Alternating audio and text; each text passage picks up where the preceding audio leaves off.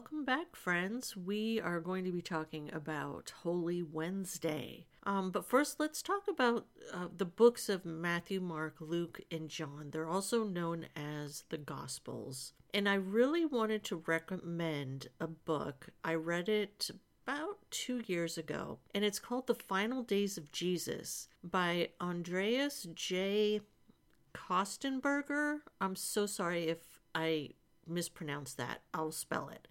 Kostenberger. Also Justin Taylor with Alexander Stewart. So those are the three folks who wrote that book, and it's very good. Highly recommend it. They sure break everything down. In their book, they give a really nice explanation of who the four gospel authors are. And I thought we could go over that. So this is all from their book. The four gospel authors wrote 4 complementary accounts designed for 4 distinct audiences. They used theological and literary selection in order to highlight certain aspects of Jesus' ministry, each painting a true and faithful portrait of the one Messiah. The tax collector turned disciple Matthew, writing to a Jewish audience, emphasized Jesus as the Jewish Messiah predicted in the Old Testament, the son of David who comes to establish the kingdom of heaven. Mark, writing to Gentiles in Rome, shows Jesus as the authoritative, suffering Son of God who gives his life as ransom for many.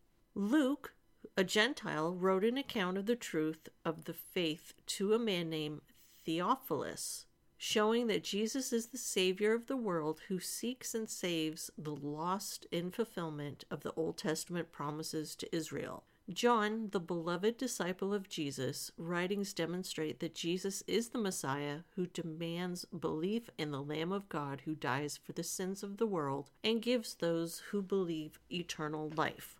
So that's a nice overview of who the writers of the Gospels are. So we don't know specifically what Jesus did that morning, but we do know from Luke 21:37 and 38, which says, "Every day Jesus went to the temple to teach, and each evening he returned to spend the night on the Mount of Olives. The crowds gathered at the temple early each morning to hear him." There's an opening descriptive paragraph in our Bible, and it kind of gives us a preview of what is going to be happening for the rest of the Holy Week. It says, Jesus was betrayed by a disciple, arrested by the religious leaders, and killed by the Romans. But first he washed his disciples' feet, shared his last meal with them, and promised that he would always be with them through the Spirit. His suffering and cruel death was not the end of the story, though. He rose from the dead. Jesus is alive. He defeated sin and death. Okay, so now we're going to move on to Mark chapter 14, verses 1 and 2, which says, "It was now 2 days before Passover and the festival of unleavened bread. The leading priests and the teachers of religious law were still looking for an opportunity to capture Jesus secretly and kill him. And then it says in quotes, but not during the Passover celebration, they agreed, or the people may riot."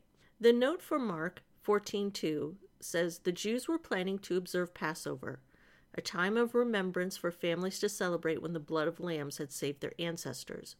But some of the religious leaders had another agenda. Jesus had disrupted their security, revealed their sham, and opposed their authority. Now they would put him away. But the world is controlled by our all-wise God, not puny politicians.